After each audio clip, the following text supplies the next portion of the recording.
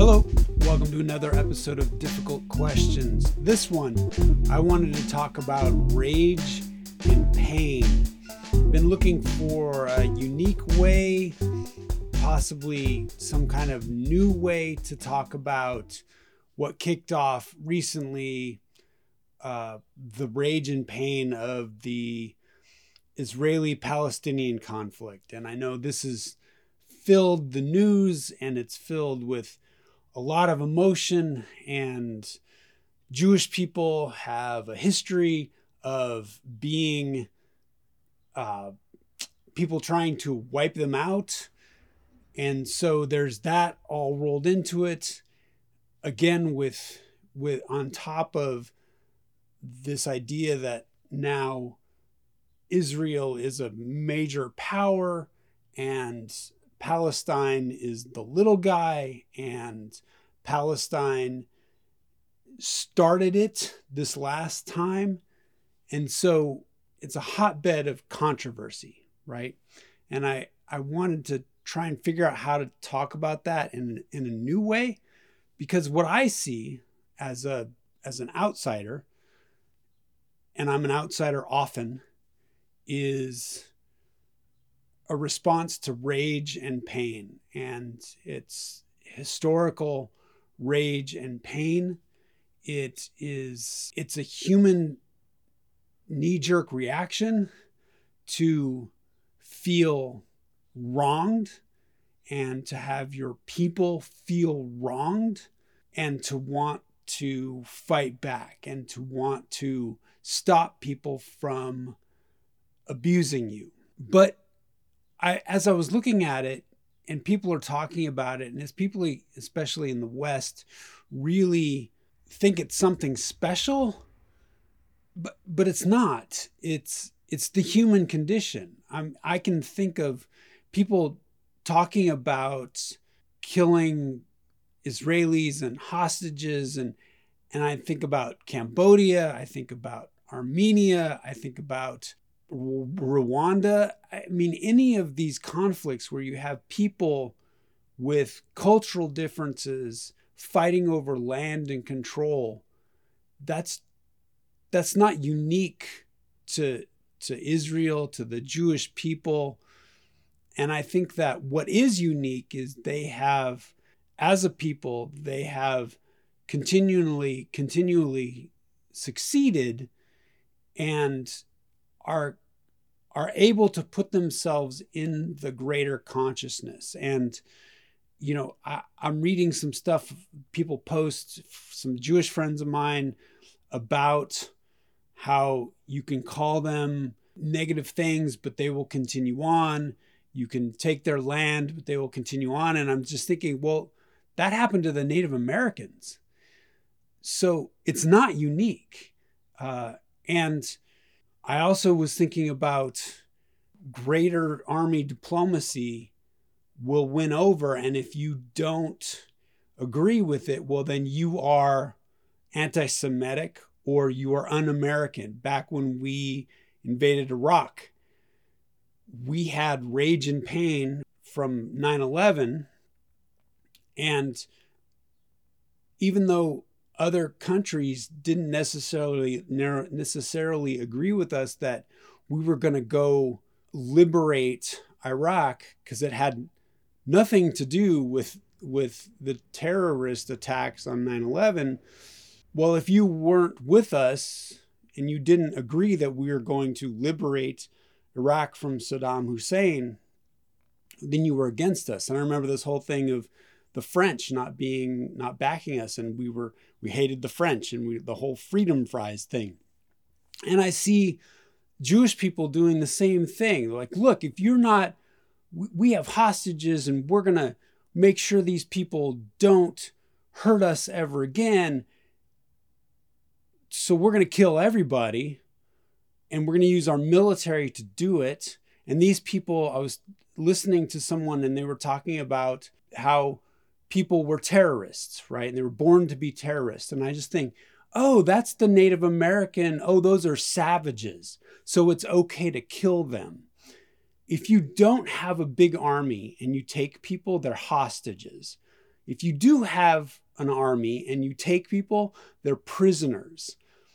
You can argue about that, but it's just a human condition. It's the bigger army wins, and they can, because of their allyship, they can do things that the smaller guy can't. And it's arguably killing people is bad, but I always say life is important until it's not, because we can justify anything. So my last name is Dunsweiler. My parents told me that they were going to name me Kurt Dunsweiler, but that sounded too much like a Nazi. And my last name is very German, and Nazis are the boogeyman that have now lasted almost 100 years. And Jewish people hold that up as the boogeyman, and Jewish people remember that. And there are still people from the concentration camps. And we love talking about that. We don't talk about Southeast Asia. We don't talk about Burma. We don't talk about Cambodia. We talk about the Jews in Germany still. And my whole life, I have run from being affiliated with Nazis just because of my last name. So it's one of these things of, hey, I'm just going to shut up and remove myself from this. But I'm also Yugoslavian, part Yugoslavian, but I didn't know what that was. As far as culture was concerned, my dad, we were American. Again, running away from not being affiliated with Germans, don't want to be a Nazi. When Yugoslavia was breaking up in the early 90s, I asked my dad, well, are we Serbian? Are we Croatian? And my dad said, well, we're Croatian. We're the people that sided with the Nazis during World War II. And for him, that was cultural shame, right? That's why we didn't have a culture. We were American, and we were bricklayers. We were a trade, because that's something you could have pride in. I told that to a friend of mine who had a Croatian sister-in-law, and she got really mad at me because she didn't want to affiliate her Croatian sister-in-law with the Nazis. And I'm sure she wasn't a Nazi and didn't feel anti-Semitic thoughts and didn't want to kill Jewish people. But by my father saying that to me, a Croatian found that offensive.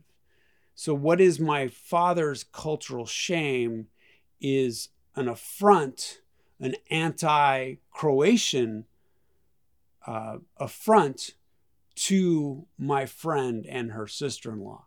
So what I learned really quickly is to a lot of times just keep my mouth shut, because there's no solution. There is, we're going to talk about that, but it's kind of impossible to reach. So you always have this animosity, because Serbians and Croatians and Macedonians and Bosnia-Herzegovinians, they have cultural pain as well. They were trying to ethnically cleanse each other as well. It was brutal. And people were doing mean things to people that weren't actively in the military, to children, to women, not fighters, to old people, trying to exterminate a group, which is not unique. This is what we do as humans, and that is a brutal reality. We can try to not do that.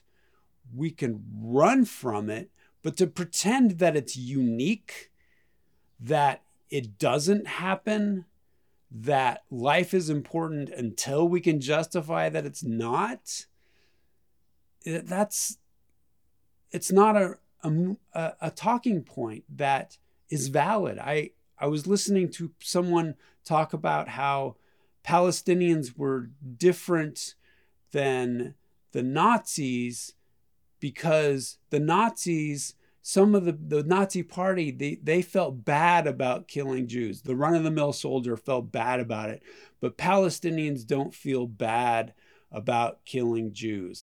Is this what we're talking about right now? Are we? Because then all of a sudden Palestinians are the boogeyman. Every Palestinian is the boogeyman. Is that real? Every child? We, as the United States, when we pulled out of Afghanistan, one of the last things we did was blow up a family with a drone. And they had nothing. They were civilians, children. We just killed them. Oopsie. But because it was with a drone and because we're the United States, it's acceptable, I guess. And for us, we're the military. For the people sitting on the ground with drones flying over them that may kill them, you don't think that instills terror in them? You don't think we are terrorists to people that are our victims, or as we would like to call them, collateral damage? These are the things that are difficult to talk about, that no one wants to talk about. We need the good guy and the bad guy, and we need to justify it. When I was in a bar in New York, all of the bar people, the bar backs, the wait staff, the bartenders were from different regions in Yugoslavia. So there were Croatians, there were Macedonians, there were Serbians, and this was in 2010. And I said, "How do you guys get along?" And he said, No. We came to America to not fight. That rage and pain needs to stop perpetuating. That's why we came to America. And so I think that's my solution. It's almost impossible, but even in the US, we group together. We say, okay, this is the Jewish community, this is the Korean community, this is the Armenian community, because that's our comfort. But that helps no one. Our community are the people around us, because otherwise you're never going to get away from that rage and pain. You cannot move on. Your new community is not the community you came from that has this conflict, this embedded rage and pain. Because as long as you carry that with you, if you are Jewish and I'm German, oh my God, we will always fight. Especially German, not Jewish, right? I'm German Protestant or German Christian. I'm the enemy. Even though I didn't have anything to do with the conflict in the 1930s and 40s, I am of them. So therefore, I am a threat to you. Are we going to perpetuate that forever? And I think that as much as people get to hold on to their culture, I wonder if holding on to the Jewish culture is not the best thing. I mean, it may not be the best thing for the Jewish people. Just succeed with the culture around you, I would guess. Same with Armenians, same with Koreans, same with whoever. And again, I get to say that having no affiliation. I've run away from any affiliation because I was told, I was grown up, I was raised to think that I needed to not have any affiliation with anybody. So it's easy for me to say, because I am a culture of one. I am Glenn Dunsweiler. There's only one Glenn Dunsweiler in the world that Google can find. So I'm it. I am alone. But then again, that's kind of a good thing, because I don't carry any rage and pain with me. I do carry rage and pain against drivers and cars because they keep hitting me. but everyone loves their cars, so they won't buy into, well, it's an oopsie, Glenn. You have to get over that, because we love our cars and we love driving while texting, and texting while driving. So, you're just going to have to not ride a motorcycle because you're going to get hit, and that's your fault, right? I carry that rage and pain. And I guess the culture of cars is something that I have to try and fight through, but because they're trying to kill me. But other than that, I have no affiliation, and it keeps me out of that rage and pain. So what do you think? How do we keep cultures but move forward from that cultural rage and pain that we carry through with us from generation to generation? Thanks.